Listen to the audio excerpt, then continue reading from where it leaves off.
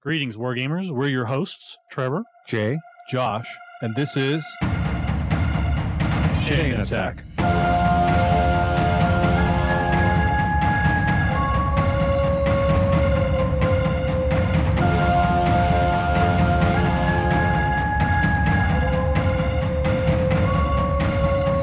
Chain Attack is sponsored by Discount Games Incorporated. Discount Games Incorporated specializes in customer service, low prices, and prompt shipping. You can find our web store at www.discountgamesinc.com.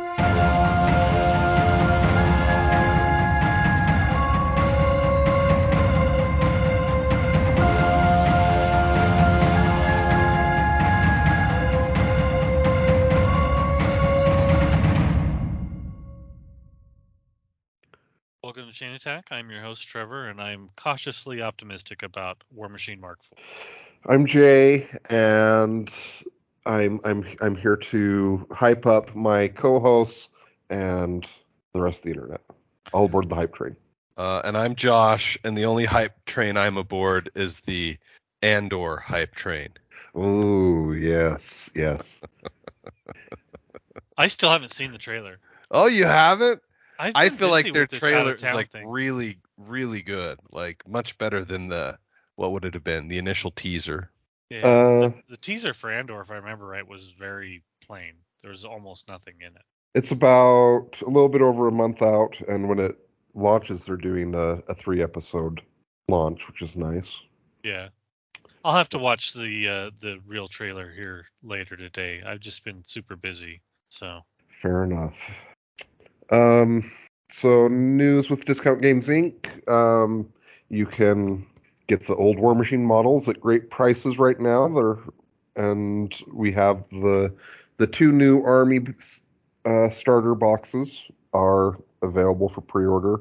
The Signar Storm Legion Army set and the Orgoth Sea Raiding Force Army set are both available for pre-sale, and they will release the end of October. So last week we went over various things about Mark IV, and this week we were going to talk about our reaction to the rules changes, what we know about them with Mark IV. And I guess before we hop into that, we can do a little topical news of the day.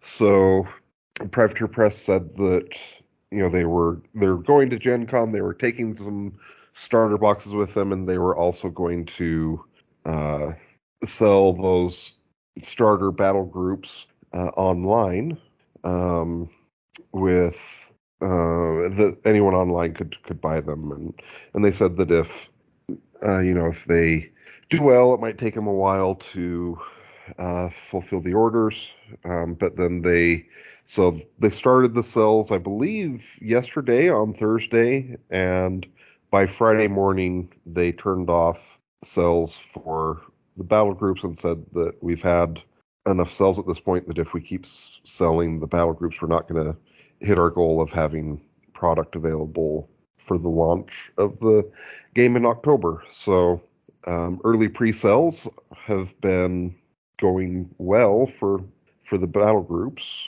or went well, and it seems like there's been a fair bit of interest from people who are excited about the new edition. So I guess anything you guys want to talk about or cover before we go into talking about the changes with the new edition? I just will say that having looked at the stuff more now, like I would be going in on the Orgoth Sea Raiders for my initial army for sure, if I lived a life that permitted War Machine. Yeah, my problem still remains that I have no interest in the currently announced factions. None of them? None of them. I'm a little surprised that you don't have any interest in the Khador faction. Yeah, not really. Wait, which one's the Khador faction? The one that's Khador? I can't remember the Touche. exact name of it. Give me 1 second. I will. It's like So it's Winter Cator Wolves or faction, something. the name of the army. Give me 1 second. I have it here. Okay, so nope, it doesn't have that. But it is the Cator one is releasing in November. I think it has it here. Winter Core, I believe. Okay. That's all I Yeah, needed. just no interest in Kador right now. Maybe if I see it on the table, get a chance to look at it, it might change my opinion. I think if Crix had, or some form of Crix, had been some form of undead, maybe something evil, had been presented as one of my initial options. I don't feel like Orgoth is really. They don't feel evil to me. They just feel like an invader, which. I mean, I hate to break this to you, Trevor, but the army that's been like the big bad of the Iron Kingdoms is in fact evil, and for whatever reason, Private Press decided to give them black skin. Oh, now I Anyway. really don't want to get involved in anything you just said. I'm just gonna step back and not, and Danger, Will Robbins. keep my hands clean.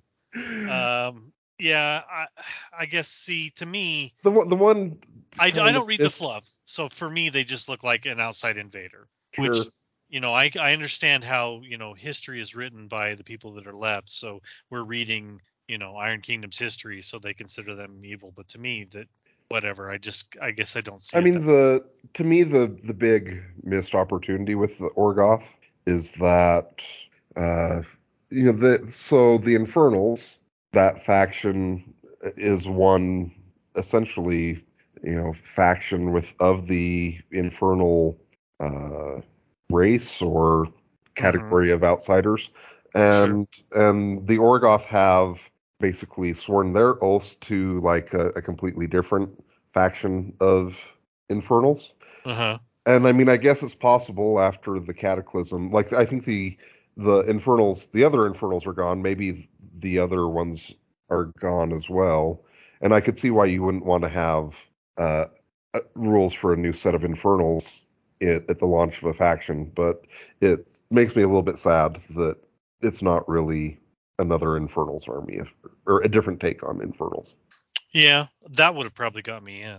Yeah. If it had been a different take on Infernals, different similar stylings, but maybe a little different, that would have brought me in for sure. So yeah, I don't know. We'll see.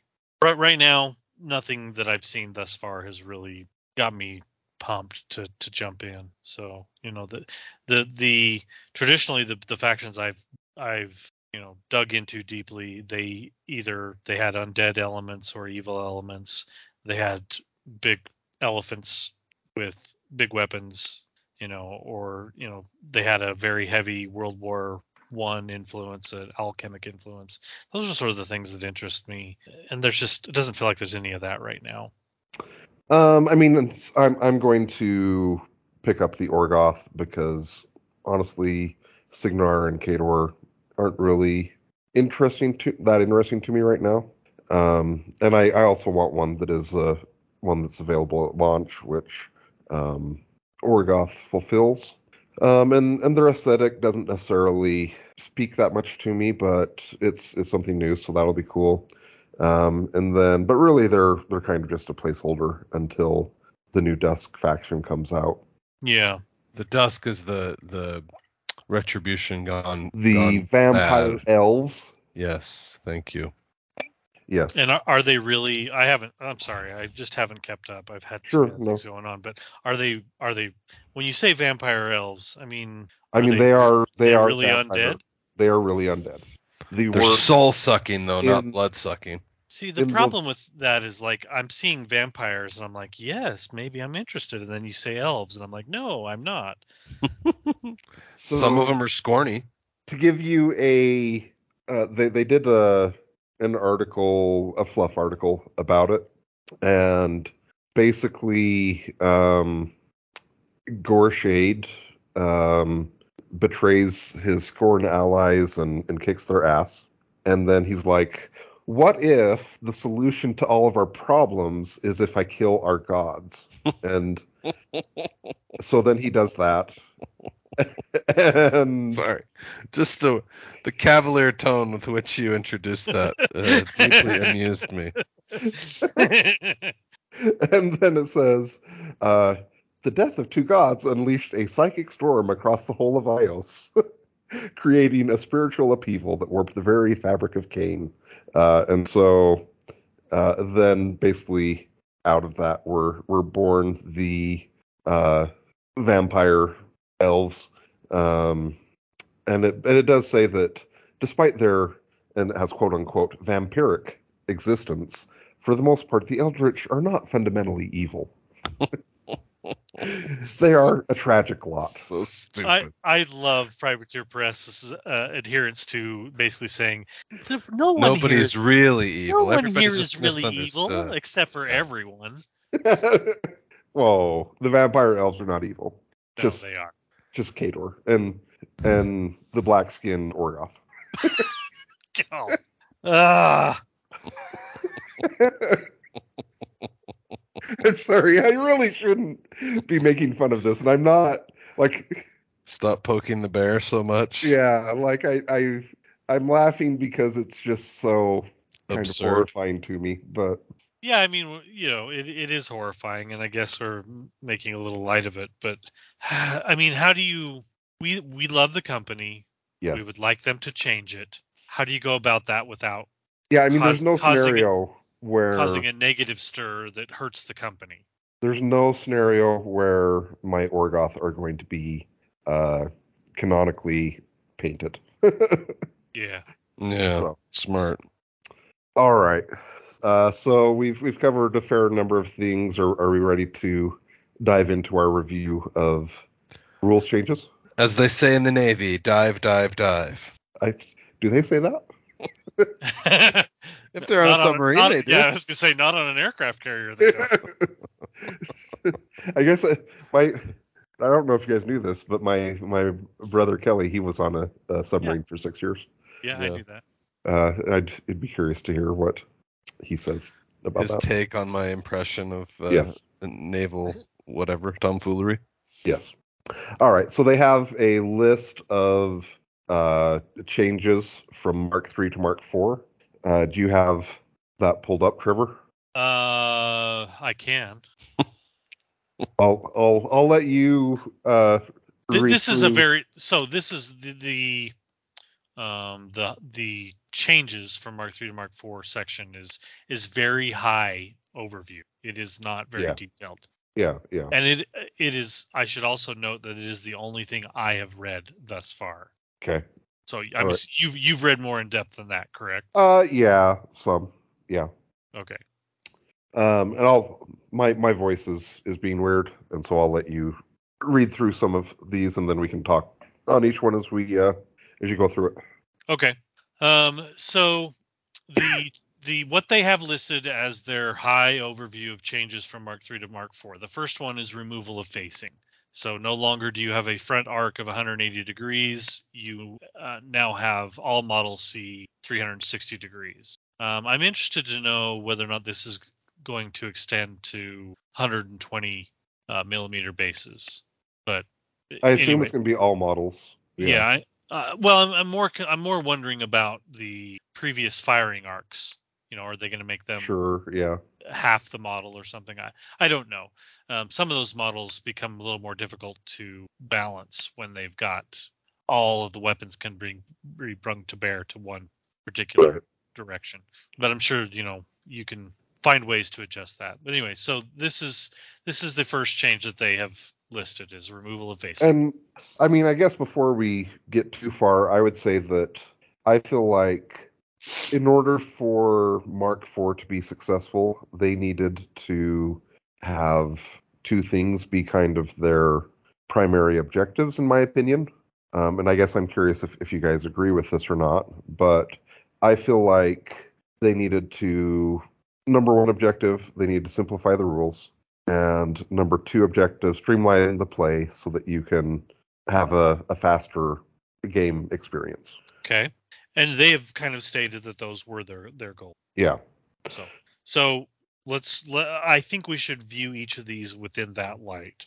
Yes. Do you guys like this change, and do you feel like it fits within their scope? Yes. I don't. Yeah, feel I like it for facing- simplifying the rules.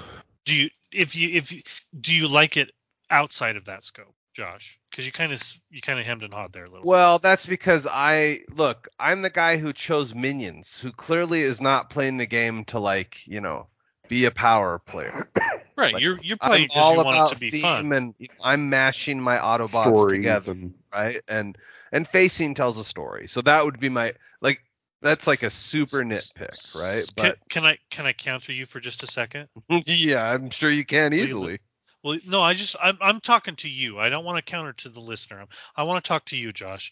So in a combat, your head is not stuck between your shoulders. You can turn it. Your line of sight does go essentially 360 degrees. You move your hips, you move your feet. Mm-hmm. This is one of those things that I have never really liked about the game. I don't like having to paint my arcs. I don't feel like, I do realize that there is some situations in combat where coming up behind someone gives you an advantage, but I didn't ever feel like it was worthwhile spending the time and effort. And one of the things I hated about early War Machine, back before people really started painting their arcs, was the arguments about, where are your shoulders sitting? Where is your arc? Spending a lot of time. So that's sort of separate. But I'm just saying, I think that from both a fluff and a rules play perspective, this is something that we could have done a long time ago. That's an improvement. Yeah, it's an improvement all around. Okay. So I've been playing a fair bit of Marvel Crisis Protocol. It does not have facing, and at no point in my gameplay experience have I thought like, man, you know what I really miss? Our front arcs on. This game would be so much better if Spider-Man had a front arc. I do like front arcs a little bit better when you get to the more robot or larger. Hmm. But I mean, it's something I'm willing to sacrifice for the sake of speed. So anyway, we go on to the next one. The next one is removal of free strikes.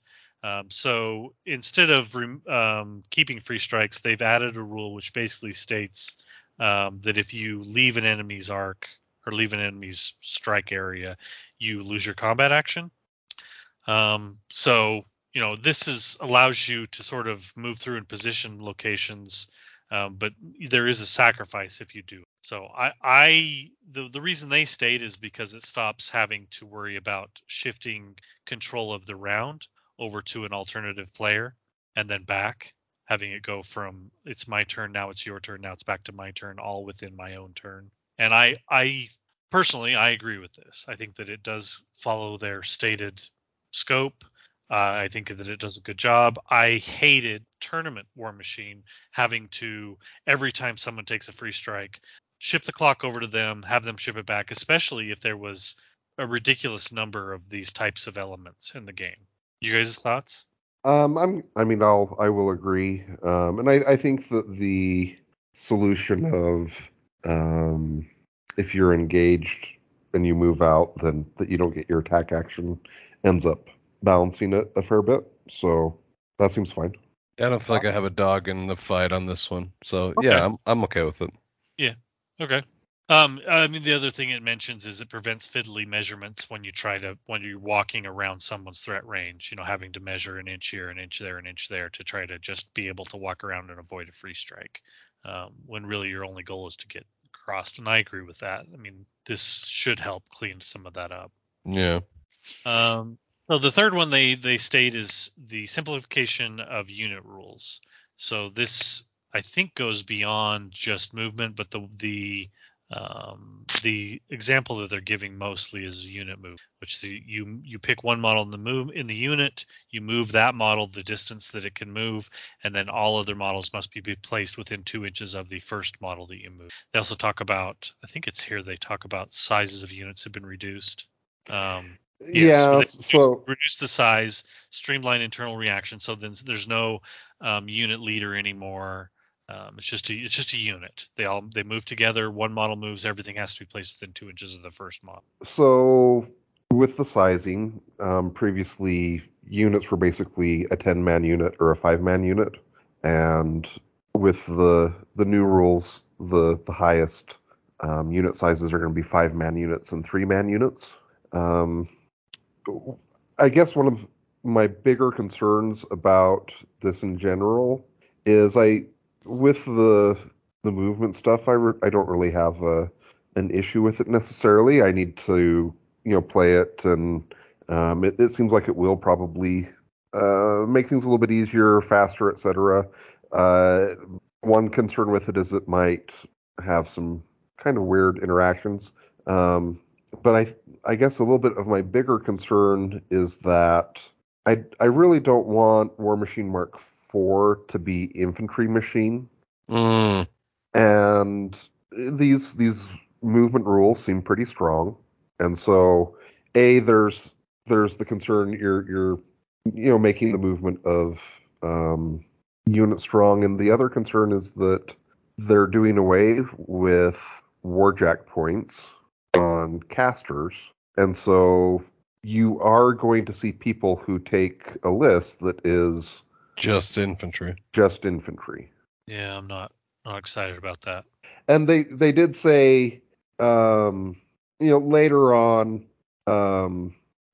it does say that they've tried to make more powerful warjacks and warbeasts, and so maybe the balancing factor is that you're just going to be incentivized to take warjacks, warbeasts anyways. But I guess I have concerns. Yeah, the way that that's got to happen is these units have got to be more expensive. You got to make the units expensive, to the point where you just Correct. can't spam tons and tons. Where of you units. would if you want to play an all unit list, you can. You're just going to get your ass kicked. Yeah, so I have some issues with this one as well. So I'm worried too about what Jay already mentioned, sort of potentially wonky interactions on the table. While it does fit in within their stated goal, I think they could have reduced the size of units, kept the way movement was. It would have been cleaner, and it still would have been faster. So I'm if you're going to reduce the units, but units are going to maintain maybe a similar level of effectiveness, why wouldn't I just end up taking multiple units? So now I've got to track, instead of 5 different units on the table, now I've got to track 10 different units and number them or whatever to make sure, is that guy part of that unit or is that guy part of that unit? Yeah. These are all things I do not like. So I'm hoping that unit play is going to be limited with field allowances more than it has been in the past. I'm hoping that unit play is going to be limited by cost. That you're going to the units you'll take for a tactical reason, not because of a cost. Which many times in the past, units were not taken because of a tactical reason. They were just taken because, hey, I can fill this many dudes that fill up the table and allow me to deliver my tools because they're cheap. So we'll see. This one's one that I'm not particularly keen on. But before I see it on the table, who knows? Maybe it'll work out. Yeah, I mean, it's not one that I expect to change. I think it's going to stay this way, and I hope that it does work out well. I mean, I don't know what else to say, I guess. What are your thoughts, Josh? Well, my thoughts are definitely like I don't want a World of Infantry machine. That's never what got me into the game to begin with. It always bugged me, and I should have just gotten over it. Because don't you feel like was Mark II pretty infantry machiney? Oh yeah. Yeah. So yeah. I got into the game for the big stompy monsters and robots, and that's what always bugged me about infantry machine. It does seem kind of strange to me to eliminate warjack and warbeast points. Yeah, I mean, this feels like going back in time a little bit. Yeah. Yeah, right. I mean, this feels almost like going back in time in some way. Okay, so the next one, AOE's and spray attacks have been simplified. Instead of AOE's using a template. Hooray! Sorry, AOE's have a value, a number. That number represents 2 things. The first thing it represents is the number of models that can be hit, and the second one is the distance from the initial model that was hit, that those models can be away from and be eligible to be hit. to hit additional models, you have to hit the original target. If you miss the original target, only the original target takes blast damage, and the blast damage is automatic. You don't check to see whether the template moved anywhere because there's no template. Sprays, instead of having a template, you just draw a line, models within that, a line of a particular length, and then models underneath that line are I don't remember if they have to be rolled to be attacked or if they're automatically hit. Assuming there's an attack roll. I didn't Oh, see. did you say for the spray? Yeah, for the spray. Yeah, there is. There's an attack roll. So the only thing that's changed is they've removed the template and instead you have a line. Yes. So I love both of these. They streamline. You still get the theme or the fluff of being able to take out multiple things with a blast or a spray. I also absolutely love the idea of your initial target still taking blast. It's instead of worrying about direction or distance and I've got to roll less than this, you can plan on it. You're like, okay, well, let me do the math. I'm going to shoot that guy. If I hit him, I'll get a full POW, shot or whatever, or blast damage. You know what's going to happen with the target. And to me, that is a straight up improvement. It improves speed. It improves gameplay. I can't think of anything bad about this particular one. Yeah, I would agree. I feel like this one is basically a pure win. In case you couldn't tell from my already cheering, yeah. I'm the target audience for this change. Yeah, it makes it easier. All right, next one. The next one is Warjack and Warbeast customization. So this allows you it's basically War Gear from 40K, but brought into Warjacks. Tailoring, fixing, changing your Warjacks. And yeah, I mean, I don't know. Honestly, War Machine in a way had this before. You just had different chassis instead of what they have now. So I don't know how much of a difference this brings, other than making your bag lighter on the way to a tournament. Well, I mean, so one of the things that's interesting with it is, have you looked any at the cards, either of you? Nope. No.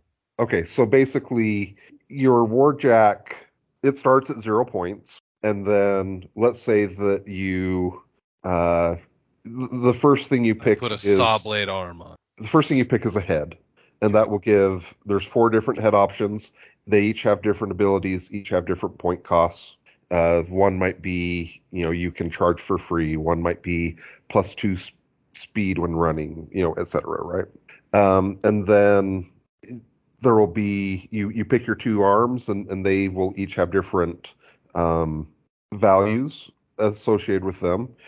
So one might be a hammer that does power and strength 18 and it'll cost 5 points, and the other one could be a gun that is range 10, POW 12 that costs 7 points, and then you add those 3 numbers together, and that's how much your jack costs. And so I guess the Warjack being basically the sum of the 3 customizations you do feels at least somewhat different to me.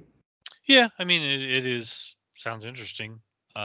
My concern has been that Privateer Press hasn't always been the best at balancing between options points wise. The way that they play it internally does not always equal the way that it gets played in the tournament environment. And my concern is that they may overvalue or undervalue particular combinations, and in play, one combination will become king.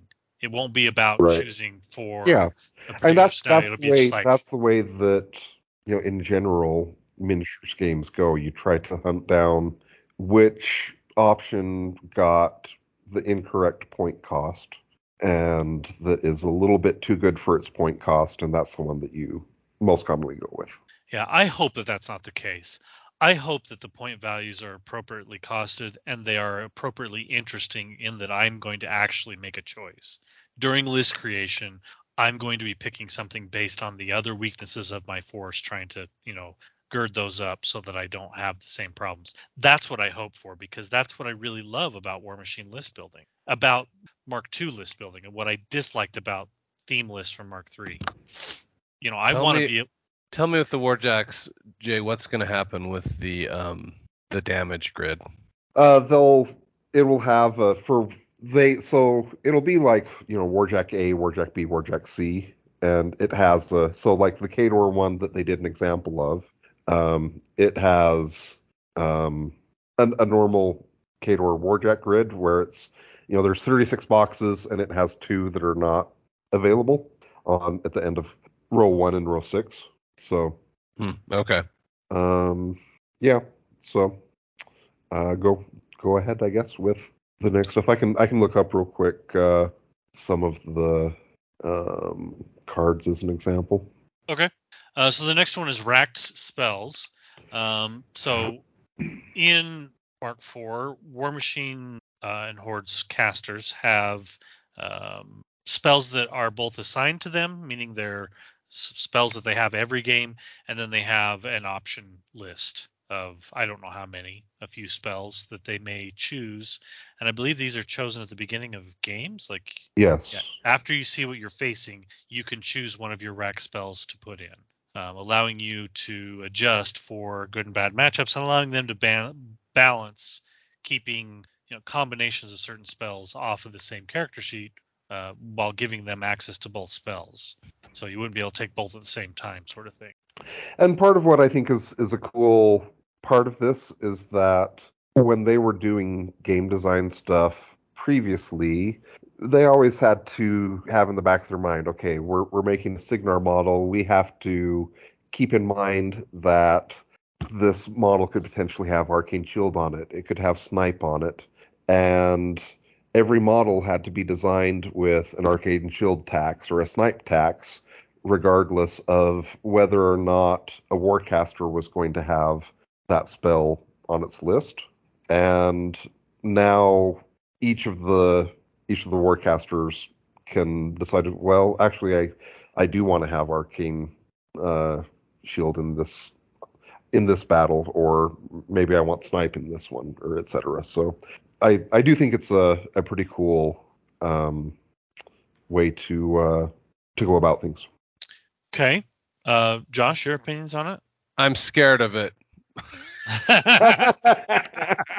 It feels too much to me like and I just need to spend a little time with it, but it feels to me like that game mode that a lot of people loved, the build your own caster, Frankencaster, I don't know. And that always paralyzed me with the number of choices that seemed like it made available. So that's my only concern. I can see that. There could be some issues with balance. Things crop up. The nature of War Machine is that there are combinations out there that sometimes are unforeseen. So is that going to happen here? It's likely, but I have faith that that things can be changed on a quicker pace than they have been in previous editions, and it can be fixed. So I think that this is great. I think it's a great idea. I think that this helps during planning, during pregame, strategy wise. It's a great addition for tournament players and for fun players as well. And potentially help with certain matchups, etc. Yeah. Right. Okay, so the next one. Oh, sorry, and I will say that we should talk about just briefly about Warbeast and Warjack customization and rack spells as a part of the scope of, does it streamline, does it make it easier to play? And while it doesn't, I think that both of these things happen before the gameplay, and it does create depth. So I like both of these because of that. I will say that I think that one of the, and I guess we'll see, but one of the complaints that a lot of people had about Mark III at various points of Mark III was that it felt like list building was not very interesting, and especially because of the like, because of theme lists. Yeah. Yeah. I couldn't think of the word for some dumb reason. Yeah. Yeah. But I think that being able to customize your Warjacks is something that will help with people feeling like list building is more interesting. Yeah, I mean, I want options is what I want. I want options to be able to handle my opponents. I want options. I want to feel like the options I make have meaning tactically. I want to feel like, again, when I mentioned it with the War Beast and Warjack discussion, I don't want to feel like there's one way to build it. I want to feel like multiple options are valid, and I have to make an actual decision. Okay, so anyway, then the next one is combat cards. They are adding combat cards as a new mechanic in Mark IV. As part of army creation, you're going to basically create a hand of 5 command cards, and then you can use them during the game. The maximum you can use, they're one use only, so once you play the card, it's gone, and you may use up to 2 per turn. You can only play one card on a model or unit. You cannot play multiple cards on a single model. I mean, this is basically tactics cards from Marvel Crisis Protocol. from Crisis Protocol. So, do we know how these are going to be distributed? Is there going to be one unified pack that everyone can buy and choose from? Are they coming with models? Well, I mean, What do you hope? Are it's they? all. What it's do I all- hope? Everything, I hope Yeah. there's. everything's I hope, digital. okay, but Yeah, but you're saying like, does it come? Does every army have their There own are set, going to or be- is there a? So there are going to be some generic ones that everyone has access to, and then there are also going to be some faction-specific ones. Also, some of them will have a point cost associated with them, and some of them will be free. yeah. There's very little of what you said there that I like. I'll be honest. So I guess let me give you some examples of stuff that might be things that you would have liked as a tournament player, I think, previously. So a couple of the command cards that they have previewed, one is like, give a model or unit magic weapons for the rest of the round. Another one was give a model or unit grievous wounds for the rest of the round. And so it feels like another change to me that can potentially, hopefully, turn some of the bad matchups that you potentially have into ones that are not necessarily as bad. I still would prefer that there was a general deck that everyone had access to and none of them cost points, that they were balanced around. I mean, the ones you just described to me don't feel like they should cost points. So if there are some out there that do cost points, I'm concerned about them.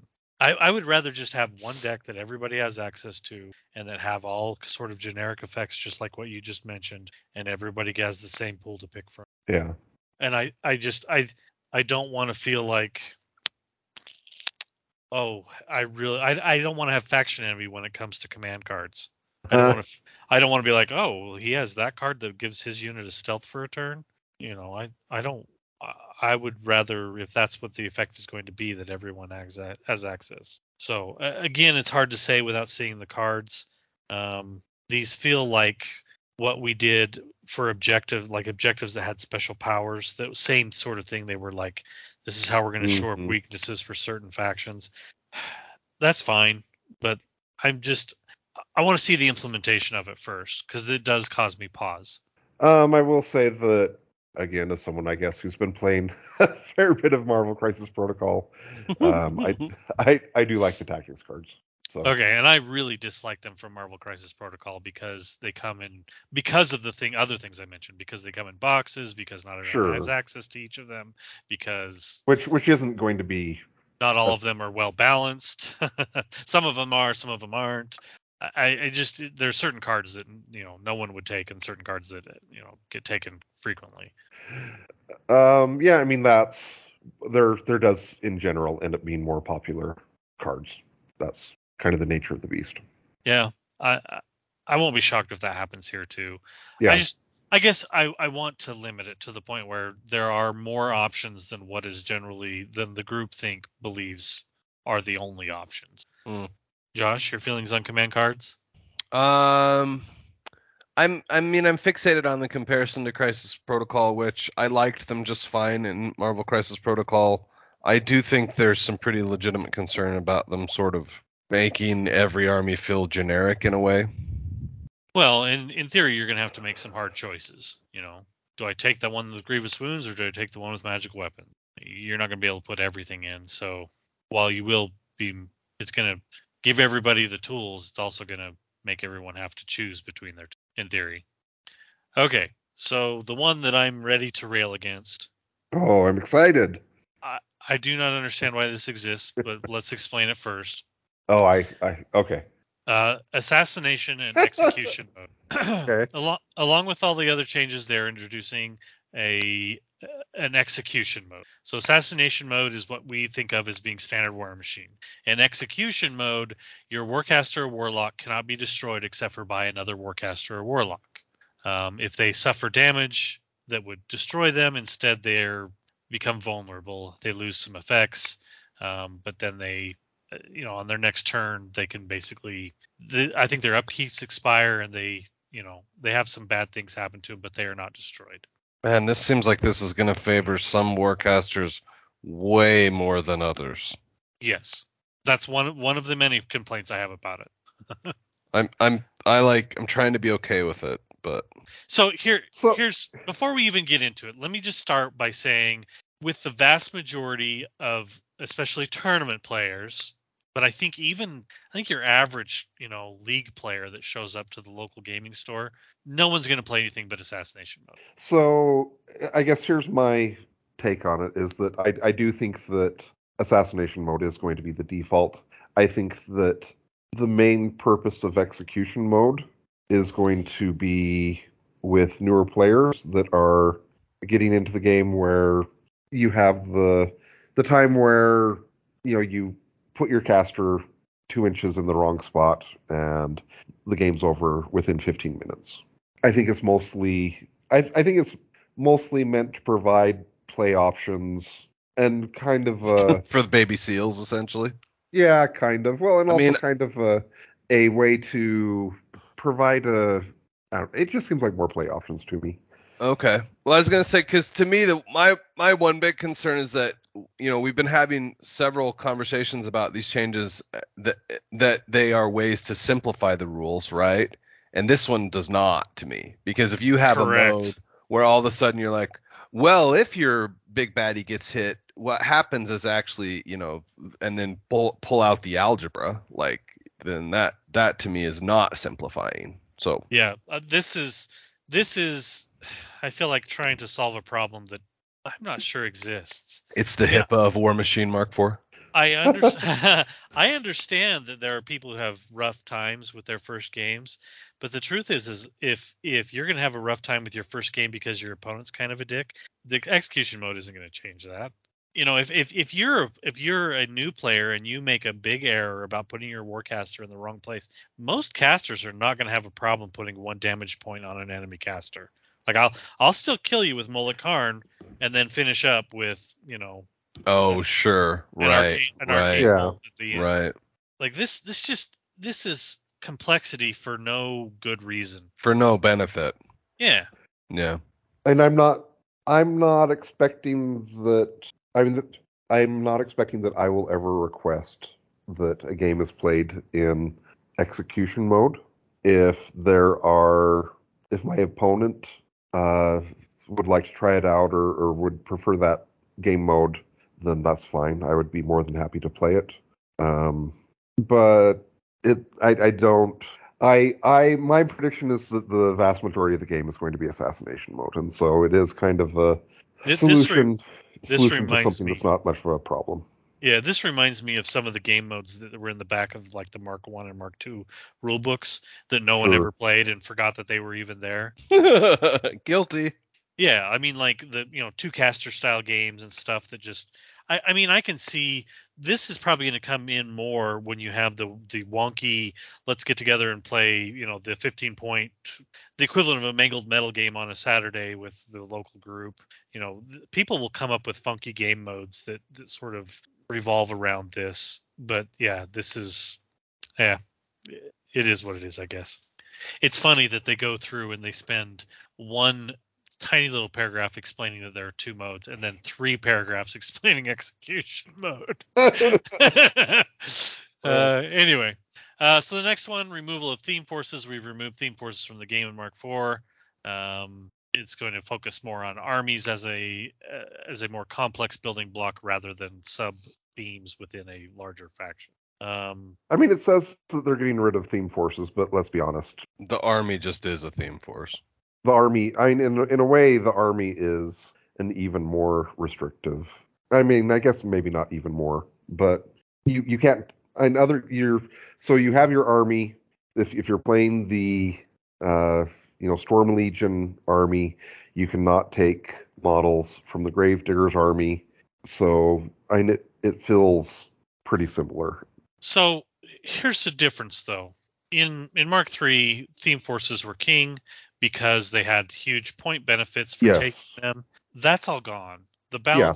balance is back to we have one Yes. level of balance, model Yes. versus model, points versus points, rather than requisition points and what can I do here and what additional Or benefits do I there's get also for doing it. yes, and besides the requisition points, there was also there were certain theme force benefits that became huge balancing factors as well. Mm-hmm. Yeah, so full points on this one for simplifying. Yeah, I think that's fair. I was pretty vocal about hating theme forces. I hated them all the way to the end. I'll be honest. I feel like they were at least partially why I stopped kind of playing the game. I mean, COVID was a bigger reason, but I just got tired of theme envy. I just felt like certain theme forces were better than others. I really longed for the day where I could sit down, build a list from pieces and parts that I liked, and feeling like it still had a chance. And that was just long gone. And I'm hoping maybe some of that'll come back. But Jay's right. This is just theme forces refined in many ways. So I don't know if it's going to come back. But I do like that it at least simplifies balance from a game designer perspective. I do. I think the army system is good for a retailer. I think it's going to be good for gamers. I think it's just going to be a better system. And this is probably where we should pause in part 2 of our 3-part series. Really? Of our review of War Machine. What are we reacting to next? I mean, we're only halfway through the rules change. We're not even halfway. Yeah. Yeah, we're not even halfway. Jay the Milkman Larson. I'm not the person who is responsible here. This is a 3-man effort. I wasn't the only one talking. Some of the ones wrap- we're going to cover next week are going to be quicker, but They'll be faster, yeah. I have some rants about some of them. Yes. One in particular, I have Give a the pretty people big what they want, and they want rants. Real quick, we can let's wrap up this episode. And what are your reactions of what we've covered so far? So far, I'm fairly impressed. I like the ideas. I like where they're going. It still remains to be seen a little bit of how execution is going to happen as far as, is this going to work on the tabletop? But at least they have a focused vision of where they want to go, and the things we've discussed thus far have pushed it in that direction. Okay, so here's my reaction. I am with Trevor in that I'm excited. Honestly, again, like I wish that I was living my life in a way that would accommodate War Machine again. But don't at me. I'm sure I'm not. But I'm sort of curious about, like, are model sizes all the same still? Like, are the bases still the same? Like, could I guilt-free, purchase an army and then never paint it and just proxy all my already painted models? They have added an 80 millimeter base size to the interesting mix okay. up. Yeah, no. So Josh, I'm going to counter with the fact that your boy is 10 now. He'll be 10 this December. Yeah. Okay, so he's almost 10, and then this is going to take some time to roll out. And by the time that this is actually going in full swing, he's going to be 12. I think you might have some War Machine in your future. That's all I'm saying. All right, fair enough. I like the optimism. Seems out of character, but I like it. I guess my final thoughts for the episode are that as a whole, I am very pleased with the changes. The units are my biggest source of concern so far. But I think that can be taken care of if they do the point costing correctly, and so hopefully that ends up being the case. Well, I guess we can wrap things up there. Let us know what you guys think of the changes we've gone over, and stay tuned for our continued review of War Machine in the next episode.